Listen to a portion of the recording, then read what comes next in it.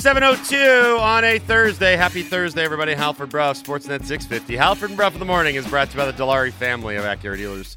Experience the Dilawri difference today by visiting your nearest Dilawri Acura dealer today. We are in hour 2 of the program. Adnan Virk from MLB Network is going to join us in just a moment here.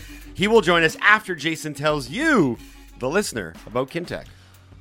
We are coming to you live from the Kintec studio. Kintec Footwear and Orthotics, Canada's favorite orthotics provider, supported by over 2,500 five-star Google reviews. Find your perfect fit at kintec.net. That was coffee-fied. Yeah, we got coffee back. You rebooted the system? Yeah. Nice.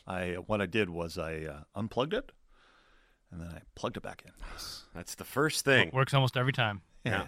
I sold phones for 5 years, and that's primarily what I did. I was going to say 2/3 of all cable company advice is Have you tried turning it off and on that. again? Yeah. Yeah. Okay, to the phone lines we go. Adnan Virk from MLB Network joins us now on the Halford and Bruff Show on Sportsnet 650. Good morning, Adnan. How are you?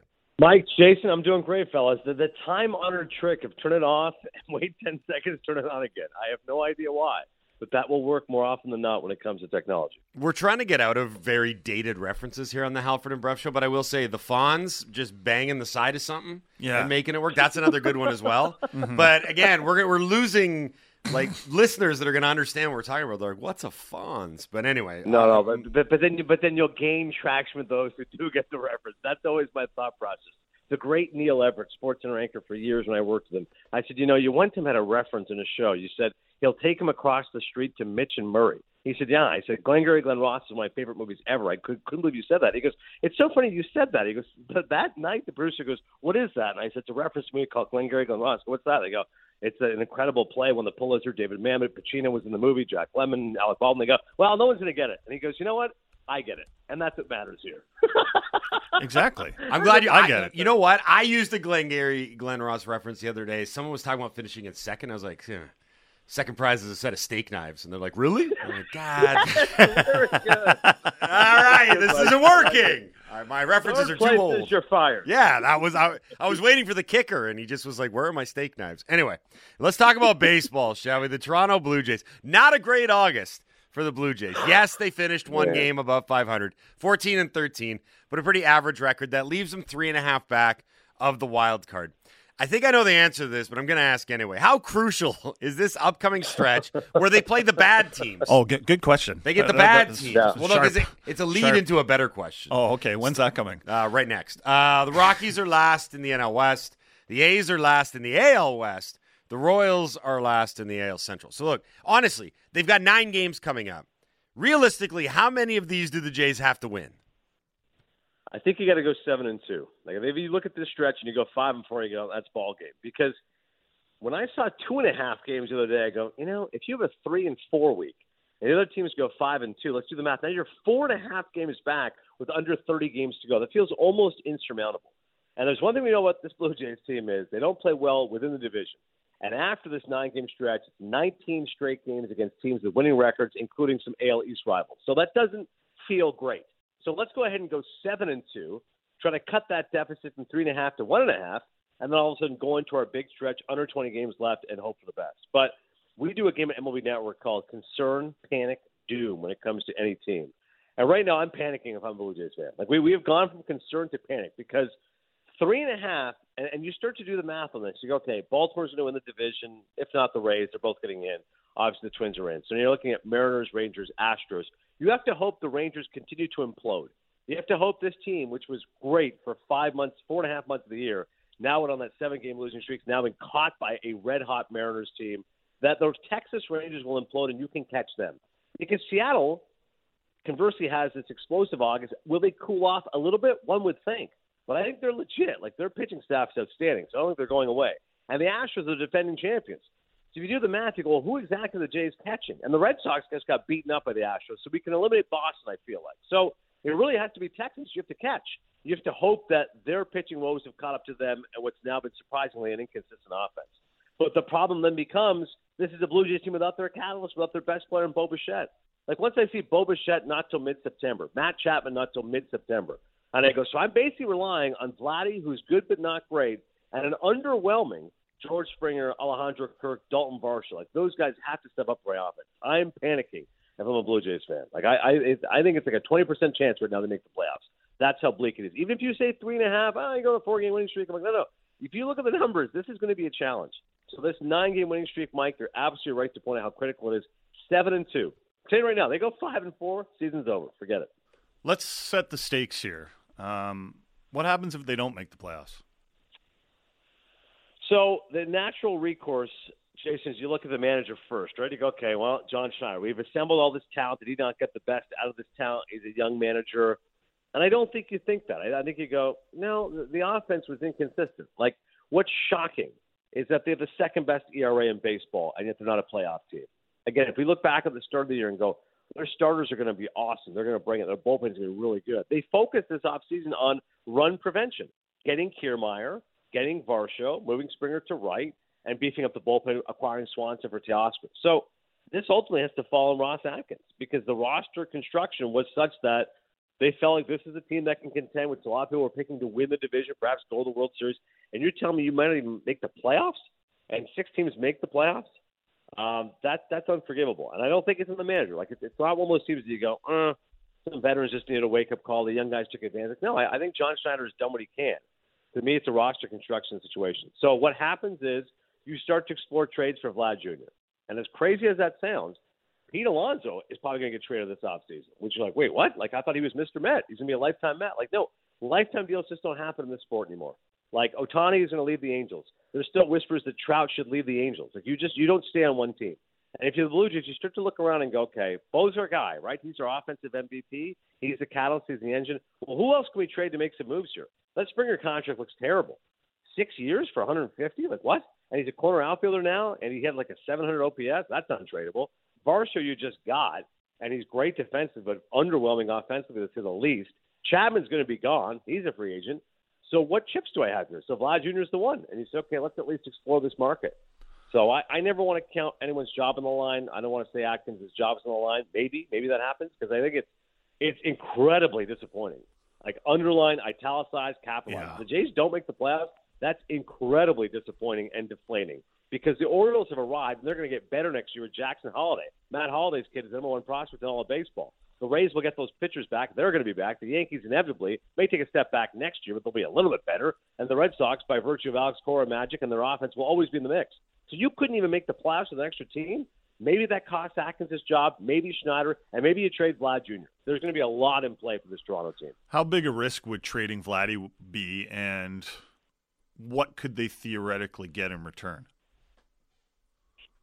Well, I think, Ben Ennis, our buddy on Toronto Sports Radio, was saying to me, what if you just go Alonso Vladdy, like straight up? I'll give you my relative headache for your relative headache. And I said, well, with Alonso, and I know this being here in the North Jersey area, with Alonso, the problem is he wants you to be paid like Aaron Judge. He's like, hey, Judge is the top player in the Yankees. I'm the top player of the Mets. Like, I'm the guy. I'm good with the media. I hit 40 home runs and 100 RBI. Alonso's closing in his third straight such season. But he also hits 219. Like, bro, like, if you hit 60 home runs like Aaron Judge, then we can have that conversation. If you hit 290 or 300, like, no, you're hitting 219. So the Mets are like, no, you're not a 9 for 360. You're more like a Freddie Freeman. And by the way, Freddie Freeman could be winning the MVP this year. I think it's Acuna, then Betts, but Freeman's top 3. And if you remember, Freddie left the Braves on a contract which now looks incredibly favorable. I think it's like 6 for 150, somewhere in that range, 6 for 170, 180. So Alonso, let's say the Mets are saying 6 for 180. He wants 340. That's a hell of a gulf of $160 million. So imagine if you go Alonso for Vladdy, because Vladdy's not going to be as expensive, I would think, as Pete, although I'm sure he wants a 3 at the start of his massive contract. You bring Alonso over for Vladdy, and you go, all right, we're going to pay him a little bit more probably, but he's got more power. He drives in more runs, won't hit for a high and average, isn't great defensively, nor is Vladdy. Like, essentially, Pete Alonso is the DH who's at first base, which is fine, but he would definitely inject your offense. So that's probably wishful thinking, but I'd love to see a Vladdy. You never see those trades, by the way. Big star for other guys, big star. But a Vladdy for Alonso would be perfect sense for me. Yeah, I just wonder if the Jays would have to take a step back or if they would do that strategically. And then you'd look at this past few years and be like, what did it all add up to? Nothing? Yeah, that's why it's so frustrating, Jason, because I can't see the step back. I just feel like they've gone too far down the road. And you feel like if you take a step back, then the other contracts really become noteworthy, meaning Springer's 2 years into a 6-year deal. So if you go, we'll take a step back for a couple of years and try to contend in, let's say, 26. So then Springer's a complete loss. Like, you're just going to accept the fact that it was a bad contract and that's it. You're eating it. And Bichette, by the way, has got 3 more years of arbitration that he's going to hit the open market. Like, you're still going to keep pushing. You just have to try to supplement and add, and it has to be that offense. I'm telling you, Chapman, it's not a very strong free agent class. He's tremendous defensively, and he's a good hitter. He's going to get $150 million, $180 maybe, 10 years, 9 years, I don't know, something like that. The Jays aren't going to match that. So Chapman's gone, and you're going to have to try to supplement that offense and try to make some other moves here and get creative. And I don't think you can take a step back. I just think they've gone too far down the road, and their young players are at the point now where you have to try to push. But your overall point is noteworthy, which is this was the time, and you've squandered that time. Like, again, it's almost unfathomable to not make the playoffs this year. It really is. We're speaking to Adnan Virk from MLB Network here on the Halford and Bruff Show on Sportsnet 650. Adnan, you mentioned the number of teams that Toronto's chasing to try and get up into playoff contention. Obviously, some of those are the best teams in the American League. If you had to answer right now, August 31st of 2023, who is the best team in the American League right now? It's the Seattle Mariners right now, which is surprising because if the All-Star break, they're like a 500 team, Mike. But what happened is their pitching all along has been consistently excellent. Luis Castillo is an ace. I love George Kirby. He's got an astronomical strikeout-to-walk ratio. I just love guys that don't walk. He's like 9-1 strikeout-to-walk. Logan Gilbert is fabulous. Miller, the young kid, really good. So you got a quartet of starters, great. Bullpen, it's tricky with Jerry DiPoto today. He trades his closer and Paul Sewald to the D-backs. And you go, not sure if that's going to work. But essentially, their 7th and 8th inning guys got pushed up a little bit, and they've been good. Now, what happened is the inconsistent offense figured itself out, and they were striking out way too much. Like, it was of the top 10 strikeout leaders in the first half, 3 of them were Mariners. So they finally cut down their Ks, made contact, and a lot of that is my man Julio Rodriguez, who's as charismatic and dynamic a star in the sport, and he's just had an incredible second half. Like that stretch where he had 4 straight 4 or more hit games, like that just doesn't happen. He's raised his average like 30 points, and he's one of those guys that can really put the team on his back and say, all right, boys, here we go. And not just him, Cal Raleigh is leading among home runs for catchers. Teoscar Hernandez, who's been really quiet much of the year, has awoken the last couple of weeks, has been terrific. J.P. Crawford's a really underrated player. So they've got their offense that finally stepped it up, and they've really coalesced. Now, again, there is that thought process that when you're this sizzling, you must inevitably take a little bit of a step back. But I think that, if you look at the balance of are they going to be the team that was the best team in baseball in August versus underwhelming first 3 months, even if you have that, it still pushes towards the team they should be, which is well above average. Because last year they were a playoff team. And I credit Jerry DiPoto for saying, all right, I can't just blow this thing up. I'm not going to add recklessly because maybe this just isn't our year. But we have enough young talent that we should be better, and inevitably they figured it out. So I think it's Seattle by a hair over Baltimore. I love Baltimore's young position players. Gunnar Henderson's going to win Rookie of the Year. I love Rutschman. Hayes is an all-star. Cedric Mullins. Santander's got almost 30 home runs. But they're starting pitching to me. I still wish they'd gone out and got a bigger name. But apologies to Jack Flaherty. If they had gotten a Verlander, I would have said, okay, Baltimore's the team to beat in the AL. But right now, I do think it is Seattle, and I'll hedge ever so slightly by saying the Astros are still the defending champions, and they have the 3rd easiest remaining schedule in the American League down the stretch. So when it's all said and done, I wouldn't be shocked if we see Houston in the World Series. But as you said, Mike, August 31st, best team, I'll say Seattle. Okay, the reason that I asked is because I was reading an ESPN piece yesterday which surveyed a bunch of MLB executives. One of them said that the Atlanta Braves are, quote, the best team in baseball, and it's not even close. Do you agree with that assessment?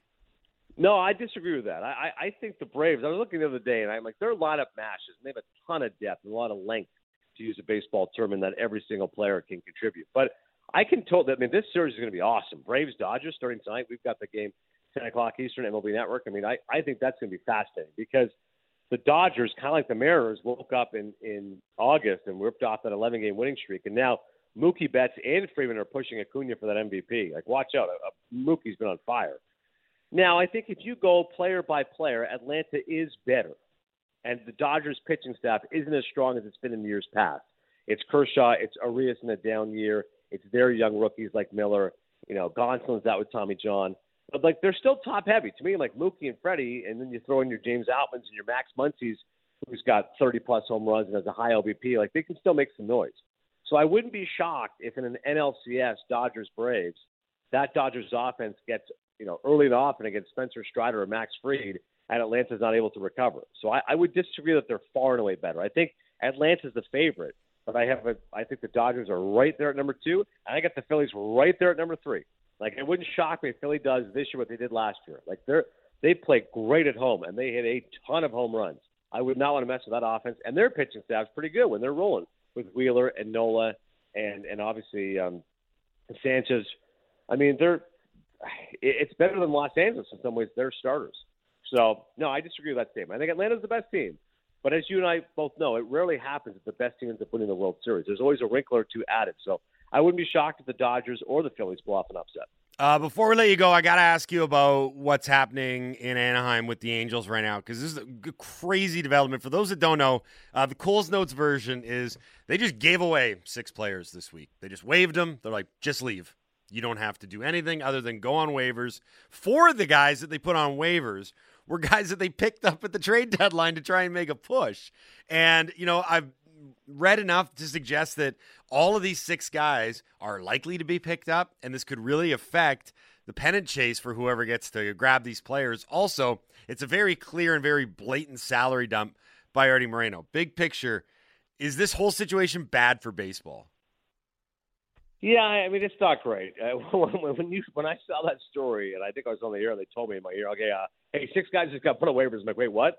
And if you look at the numbers, those 6 guys total, I can't remember them all off the top of my head, but Giolito, Lopez, Moore, Renfroe, and Grichuk. Right, exactly. So there you go. So if you add up all 6, it adds up to a savings of $7 million, prorated for that 1 month. So again, the way the waivers work, you guys know, but people who don't know, you pick whoever you want, and the team with the worst record gets dibs. So they get the first choice. So the Marlins right now are starved for bullpen help. They want to select Matt Moore, and nobody else is worse than them. They got him. You just got to pay his salary for a month.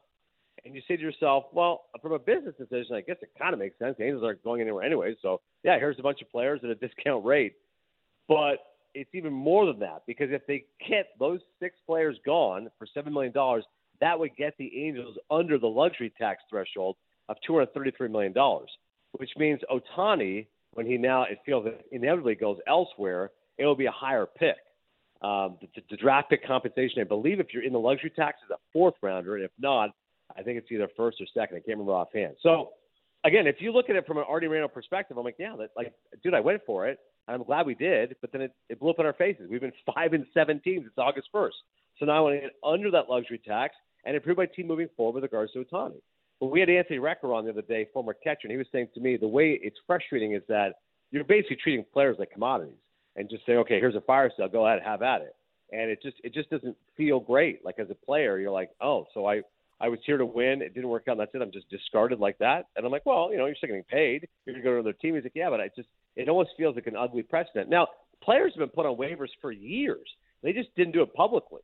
Like, Bill Ripken was telling me, he's like, I am sure my brother, Cal Ripken Jr., was put on waivers. I go, that's impossible. Because I think at some point it has happened. But in the past, it wasn't made public. Teams would kind of do it very surreptitiously. And if someone made a claim, they might pull them back, or can we work on a trade, whatever, and go from there. Now the fact it's public makes it feel a little bit more unseemly. But I think the practice has been going on for a while. And I think Artie's trying to make a business decision, which I respect. But I could totally see your viewpoint, and the players kind of going, hey, this just doesn't – I feel a little squeamish about this. Adnan, this was great. As always, thanks for doing it. Enjoy the rest of the week. We'll do this again next week. Mike, Jason, a pleasure, boys. Talk soon. Thanks, bud. That's Adnan Virk from MLB Network here on the Halford and Bruff Show on Sportsnet 650. We're going to have some more hockey talk with Greg Wyshynski coming up. We'll get his take on the Bill Peters situation and also go around the league. And we'll talk to him about the captaincy issue, whether or not he feels it's a big deal, what kind of captain is effective in the NHL, because it's a question facing the Vancouver Canucks, and it's a question, one of the many questions that Rick Tocchet answered in a Q&A with Sportsnet's Ian McIntyre. We've gone over a lot of this interview with Tocchet on the show, both yesterday and today. Let's do a little more, because IMAC asked Tocchet about some of the changes to the roster, and he mentioned the additions of Carson Soucy, Ian Cole, Teddy Bluger, and Pius Suter. And he was asked simply, is this a stronger roster? And Tocchet said, yeah, I think we filled some needs. And I think what he says next says a lot about probably what he thought about the roster before. He said, we got some grittier guys that have a good pedigree on the penalty kill. That's something, obviously, that's been an eyesore for the organization for a long time. Getting Cole and Soucy, Bluger and Suter. These guys are very good penalty killers. They're grittier guys. They're willing to block shots. They don't let pucks through them. They knock pucks down. That's what good penalty killers do. And he kind of said a similar thing when he was asked about the goaltending situation. And the question was actually, are you comfortable with the backups behind Thatcher Demko? And Tocchet said, essentially, and I'm paraphrasing here, I'm comfortable as long as we play well in front of them. If we're giving up grade A chances all the time, he's not even comfortable with a Demko because Demko's going to get worn out. So I liked his answer, right? Even if he wasn't, even if he was thinking like, oh, it's a bit of a risk going in with Spencer Martin and Artur Silovs behind Thatcher Demko. Am I going to have to overplay Thatcher Demko, et cetera, et cetera? His answer was just like, listen, the things that we can control are how we play in front of our own goal. Yeah. I don't like what they did at backup goalie, by the way. If there was one issue I think it's a huge risk. Yeah, I think you're going to have to make a risk somewhere because of your financial situation. Like somewhere a position was going to have to be, I don't want to say like not ignored but you're like, okay, we're going to gamble. We're going to have to scrimp somewhere, but we just if you want to talk about proof of concept last year was that when they went with an unproven duo in the backup role with Dealey and Martin, it didn't work. Like the proof is right there in front of you. So it seems really risky that you're going to run it back with half of that duo, but adding on another guy, Silovs, who again doesn't have a proven track record at the NHL level. I'm looking right at you, Greg. It might have just been a one-year blip. You have a great goalie coach with Ian Clark. You did bring in a few guys. Tolopilo out of Europe, not a ton of experience, going to spend most of the year in the minors, hopefully. But then you also brought in Zach Sachenko, who has NHL experience. I really like him as an option. Not a big name, not a guy you're hearing thrown around all that often, but there are pieces there. It's not just Martin or bust. So there are people there. You're hoping by volume they might have figured this out. Yeah, I think Ian Clark is a good enough goalie coach. He will figure one of those guys into a serviceable backup. If that's the plan, and I don't hate it because the reality is they didn't have the money to go out and get a sort of high-end 1B goalie, then okay. But it's risky. It's riskier, for sure. But to get to those guys down the depth chart, you probably have to have some poor performances along the way, right? And do the Canucks have the wiggle room to, soak up those poor performances and still make the playoffs? It's an interesting Q&A with Tocchet. And frankly, he reiterates a lot of what we've been saying on this show. First of all, don't be scared of the pressure. Embrace the pressure. Let's find out what kind of group you are. Get comfortable with being uncomfortable, which is a total cliche, but it's also true. And he's also talking about how this team just needed some more players that played a grittier style, willing to sacrifice, willing to block shots, able to kill penalties, pedigree on the penalty kill. And then it comes down to how this team is going to emerge into the new era, which it still hasn't, right? That's what this year is all about. This team still hasn't graduated into whatever it's going to become. I mean, it's graduated into being a pretty bad hockey team for the last few years. But since the Sedin era, it's been grasping. It's been grasping for this. It's been grasping for that.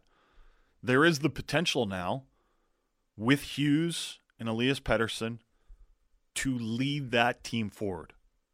And maybe you know it as the Hughes and Pettersson era. Part of that is on them to become better leaders, to set a higher standard, to set accountability. And this isn't me saying this is the organization saying it. But also some of it is on management and the team to provide better support for those guys. And hopefully some of the new additions will help along that way. Better coaching.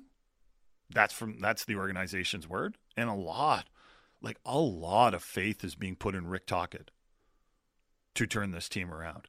They could also use a practice facility. And a practice facility. That's what else they need. The hockey conversation continues. Coming up next, Greg Wyshynski from ESPN here on the Halford and Bruff Show on Sportsnet 650. The People's Show, your home for Vancouver summer sports talk. Subscribe to the podcast now.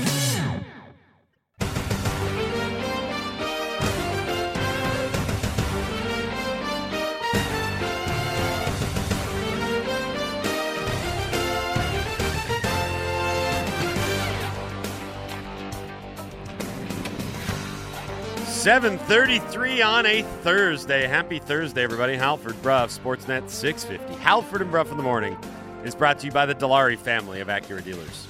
Experience the Dilawri difference today by visiting your nearest Dilawri Acura dealer today. To the phone lines we go. Joined now by our next guest, Greg Wyshynski from ESPN here on the Halford and Bruff Show on Sportsnet 650. What up, Wish? How are you, bud? Hello, everybody. I am good. I can't complain. I'm good. As per usual, I wish the hockey news was all good at this point, but it's not, being that it's hockey. But that's just how it is sometimes. Let's just dive head first into it then, okay? Because you had an early indication. I saw this on Twitter yesterday that Bill Peters was going to re-enter the hockey coaching fraternity with WHL Lethbridge. When you first heard it, I asked this question, Frank, too, because I wanted everyone's initial reaction. But when you first heard that this was going to happen, what was your reaction? Oh, my reaction is cancel culture is real. Oh, man, if you get canceled, you're never coming back to a job. I sense some sarcasm. No, I mean, my reaction, of course, was that this is somebody who should never coach people again as a head coach. Or maybe even as assistant coach, and because it's not simply just what happened. Okay, it's also the fact that he was never sincerely apologetic about it until he needed to be, and that's really kind of where I got a sense of where this was all going. Is when I heard that he had reached out to Akeem Aliou through a third party. Like, what are we even doing? I mean, if you want to reach out to somebody to apologize, reach out to somebody to apologize. And the moment I heard it was being brokered by another coach, I'm like, this is not sincere. This is clearly somebody doing this for a reason. And then it turns out the reason was that he had another gig lined up and obviously was seeking to superficially clear the air with the person that he wronged at an opportune time for him. So. I was bummed about it. This isn't somebody that we need to have in hockey, and yet here he is in hockey again. Why do you think the Lethbridge Hurricanes were willing to take this PR hit?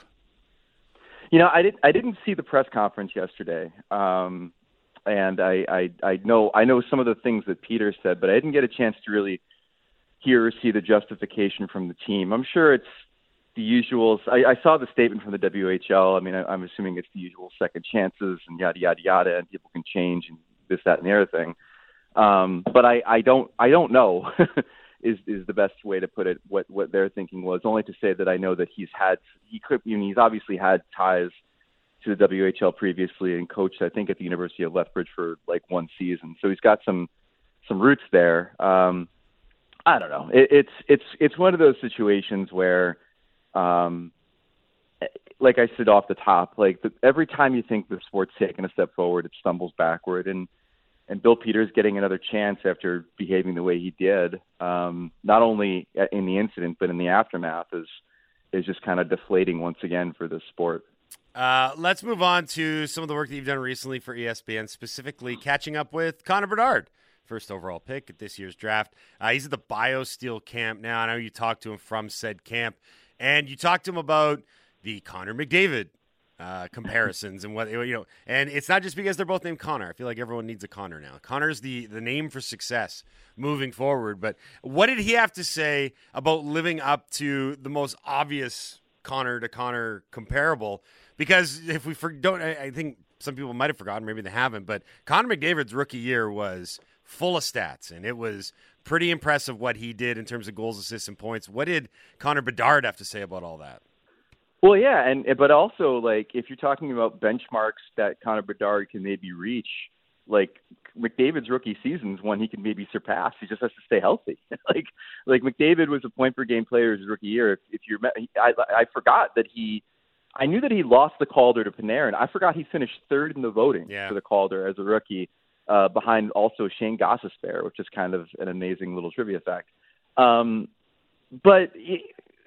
I talked to Bedard about McDavid and the idea of like McDavid having set these statistical benchmarks throughout his career and clearly, having morphed into, one of the best players that we've seen in maybe since Mario as far as like statistical output.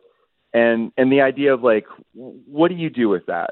Are you using it as a benchmark? Are you just conceding that this person is superhuman and can't be caught. And what Bedard said was interesting, which is that he kind of said, look, I think it's the wrong mindset to just assume that you can't be this guy. Just to assume that McDavid's McDavid and you could never achieve what he achieves. But I mean, I think what Bedard is trying to do in what is, like you said, the inevitable Connor versus Connor comparison is sort of say, I'm my own guy. Like my modus operandi right now is to try to be Connor Bedard and try to, be the best Connor Bedard I can be, and not worry about, trying to live up to somebody else's standards or even the standards that, I mean, he called out the media a little bit that the media or outsiders are trying to place on him, for his career. Mm-hmm. The Connor versus Connor thing is very interesting to me, though, boys, because I do believe that McDavid has reached the first name ubiquity that Sidney Crosby did. We just call him Sid. We know who we're talking about. We say Sid. Right. I think when you say Connor, we know who we're talking about. Connor's going to win the Hart. I mean, we know it's Connor. Now there's another Connor, and he might be pretty good. So I do think as a society, we need to figure out exactly how we're going to address this. That's do we true, just call him Bedard? Is it like The Bachelor where he's Connor B? I don't know. We're going to have to figure out something. I don't call McDavid Connor, though. I call Crosby all the time. I'll say Sid more often than I will say Crosby. Never Sidney, just Sid. Mm-hmm. So, but I'm never like Con. I'm always like McDavid. Either, but if you go to somebody, if you're at the coffee shop in the morning, some foo-foo Vancouver-based coffee shop in the morning, and you turn to somebody and you say, "Did you see what Connor did last night?" They'd be like, "Oh, do you mean in Succession, Connor Roy?" or do you mean Kyle Connor? No, man. They're gonna think you mean McDavid. And so I do think he's reached that point of first name recognition. But now there's going to be someone else that either forces us to go McDavid and Bedard, or forces Connor Bedard to be, maybe he's CB. I don't know. We're going to have to figure it out. I think McDavid gets Connor if we're going to go down this road. I think Bedard has to earn the co-ubiquity. I don't even know how it would work because you can't have two Connors. It's too confusing right off the hop. But I think we'll have none. It'll be McDavid and Bedard. I think it's going to be. I think McDavid gets Connor because he's that good. He owns the name. Jason, now. I think you're right. I think it ends up being McDavid and Bedard because I think they're both going to be good. We're both going to have to reference them. Bedard's on a top line franchise in this league. This isn't like Wayne Primo saying, "Hey, there's two Waynes now." It's like a very different situation. What is the one attribute that people will associate Bedard with? With McDavid, for me, it's his speed. I've never seen anyone skate like McDavid does.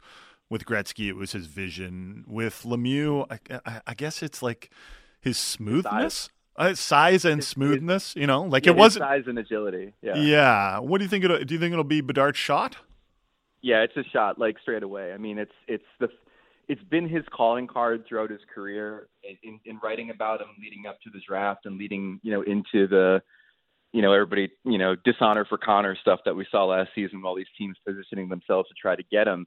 The thing I kept on hearing is I had scouts tell me that his shot is otherworldly. I mean, it's the accuracy, it's the ability for him to get off his shot in a variety of ways. That's the calling card. And so, I think Bedard himself said, look, it's a huge step up in talent from where I've been playing to the National Hockey League. And he's right. And we'll have to see if there are adjustments he needs to make vis-a-vis playing better defenders, vis-a-vis playing much better goaltenders. But, from all I've been able to glean from the people that have seen him throughout the years and have scouted him and have touted him as being a generational talent, it's that shot that we're all going to be marveling at. Hey, wish we're having the captaincy debate in Vancouver. It feels like we've had this a few times over the years. But the Canucks don't have a captain. Bo Horvat is no longer with the team, so the choices are down to Pettersson, Quinn Hughes, and JT Miller. I would say at one point the polling had Quinn Hughes as the likely favorite, but Rick Tocchet just said, the situation is kind of fluid. He wouldn't really commit to naming a captain or not naming a captain, so we'll have to wait and see on that. I guess my question for you would be how much does it matter? Well, I mean, So it's mattered in certain situations, right? I mean, I always go back to one that I think about where when the Columbus Blue Jackets named Rick Nash the captain, it came at a time when he was pretty young, and it came at a time when the team was specifically trying to pass the torch to a younger generation of players. When the Capitals didn't name Alex Ovechkin captain after the Penguins had already given the C to Sidney Crosby, there was that moment where Chris Clark was the captain of the Capitals when Ovechkin was a young rookie. That was them saying, we don't think that you are quite ready as a well-rounded leader to take the captaincy. It's not simply just a marketing mechanism for us. It's an important thing, and we don't think you're ready. So the captaincy is important in the sense that it can communicate what a team or what a leadership group thinks of a certain player. It can communicate where the team thinks they are insofar as their maturation process. From a functional standpoint, I think there's now a situation in most teams where there's multiple guys that can step up. It's not the Scott Stevens barking in everybody's face thing anymore as far as what the captain does behind the scenes. But having a strong captain can be an important thing for a team too. So you named the three guys that you mentioned. The Miller thing's so fascinating because, obviously, there's been sort of that tenuous thing that's been happening with him with regard to does he move, does he stay, that whole thing. And then there's always this chatter about, his demeanor off the ice and things of that nature. If you wanted to talk about where the team is going, you'd probably give it to Quinn. But is Quinn ready for that level of responsibility on a team that still has its share of veterans? Let's marry the two things we were just talking about. How long is it before Connor Bedard is the captain in Chicago? They are one of the 10 teams in the NHL right now without a captain. And I went back and looked, and it took all of one season, and it was really a half a season, one season in the NHL for Connor McDavid to be named the captain of the Edmonton Oilers. Yeah, and that was, again, that was one of those things where it just seemed like the natural thing to do. In Pittsburgh, it was a natural thing to do with Sid. And in Chicago, back when Taves was young, it seemed like the natural thing to do there too. When he I think at the time was the youngest captain. It probably won't take long. There's going to be some other veterans on this team, but I don't know if necessarily you want to throw the C on Nick Foligno, right? You may as well just keep it vacant. You might as well just have a combination of veterans and younger players as your leadership group, and then kind of go forward from there. Do you think Rick Tocchet is the right guy in Vancouver? Because a lot of faith is being put in his ability to pull this team together and fix some of their problems. I've run hot and cold on Tocchet as a head coach. I think that he's got a real good demeanor. I think he's really good with players. I think that players like him. I think he's a guy, just by his comportment, that can demand accountability and get it. But from a systems standpoint, from a functionality standpoint, I always found his time in Arizona to be a little bit lacking, and especially insofar as offensive output. And that was the one thing that kind of gave me pause for him as a head coach in 2023. Is we are clearly in an offensive league. We're clearly in a phase where average goal scoring continues to climb. You have to be able to be a team that scores a lot in order to really compete in this league. And his teams in Arizona never really blew me away. Their shooting percentage was always very mid or in the bottom of the standings. And so the question is that a personnel issue? He didn't coach really great teams there. He's clearly got better talent in Vancouver. Or is it a systems issue where whatever he's kind of preaching does not necessarily lend itself to solid offensive output? And I guess that remains to be seen. But from a personality standpoint, I think he's a good guy to kind of come in and steady a ship. What do you think about the notion that Vancouver's entering another season and goal number one is not to be out of the playoffs after their first 10 games like they have the last 2 years? It's a lot of pressure to put on a team, but I guess we're going to find out what these guys are made of. Yeah. It's like the reverse Buffalo. It's like your goal is to still be in the playoffs a month into the season after starting off 10-0. Is what Buffalo. The reverse Buffalo, exactly. Well, we've compared it to the beginning of the season for the Canucks is the first round for the Leafs. There's that much. There is it's crazy how much we're talking about it. And what I did like from Tocchet, he just had a Q&A. He's don't run away from it. Don't try and go through all these things to take the pressure off. Just admit there's pressure and get prepared and see how you do. Because I think when you deny the pressure, sometimes you start hiding a bit. Yeah, it's a real rah-rah meet the challenge kind of thing, and I wouldn't expect anything else from him. But no, yeah, they clearly need a good start. I mean, the conference itself is a little herky-jerky. I'm interested to see exactly how some teams end up performing that maybe have new coaches or maybe have new configurations of talent. I mean, you have teams like Calgary and Nashville, for example, in the conference that I simply don't have a handle on right now insofar as like what they're going to end up being. And, the good thing for Vancouver is they clearly have some pieces in place if they can get a little more health this year. There's no reason why they should be able to contend in the Pacific, but it's an interesting conference. And I haven't really like drilled down too deep. We're still, the Players Tour, media tour is coming up, I think a week from next Tuesday. And then right after that is when I flip the switch to start really looking at these teams. But back of the napkin, it's an interesting conference insofar as some teams are a little bit more question marky, I think, than we've had in the past. Wish, before we let you go, I did want to ask about the Professional Women's Hockey League. The big reveal was this week. We're actually going to have Brian Burke on the show tomorrow, who was named the PWHL Players Association's executive director. The question that I've got, and I'll probably ask Berkey tomorrow as well, what do you know or what have you heard about potential affiliation with the National Hockey League? Because the model really in North American sports has been what the WNBA had with the NBA. Is it too early to start speculating on those talks, or is that something that is going to be at the forefront of discussions moving forward?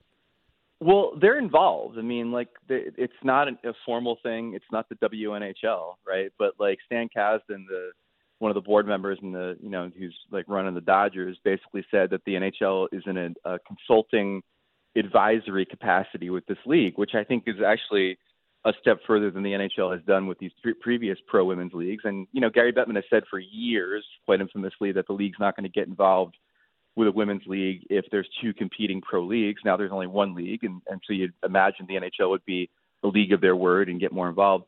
From what I've been able to gather, their work with the women's league so far has been kind of, hey, maybe look at these markets. Hey, maybe look at these facilities, trying to kind of shepherd them a little bit insofar as what's the best configuration of teams to launch strongly. And we'll see if it grows from there. But the other partnership between this women's league and the NHL is going to be in them playing in some NHL arenas during the season. And one of the things they've talked about is that there's going to be 12 home games. Not all 12 home games are going to be played in the same arena.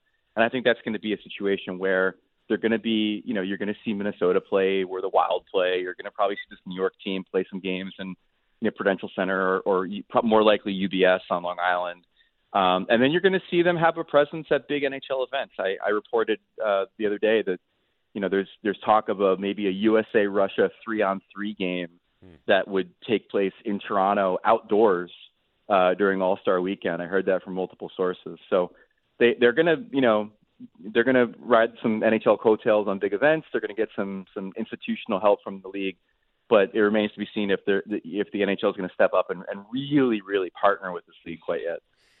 Good stuff, Greg. Thanks for doing this, bud. We appreciate it. I think we're going to circle back later on in the fall, so enjoy a few more weeks away from the Halford and Bruff Show. We'll talk again soon. Thank you so much. Thank you. See you, Wish. That's Greg Wyshynski from ESPN here on the Halford and Bruff Show on Sportsnet 650. Get your What We Learned into the Dunbar Lumber text line at 650-650. We'll read in about 45 minutes from now. Dunbar Lumber with 3 stores to serve you in Ladner on Bridge Street, Dunbar Lumber Express at Ladner Center, or Arbutus in Vancouver. Online at dunbarlumber.com. We'll look into these Jays a little more with Caitlin McGrath.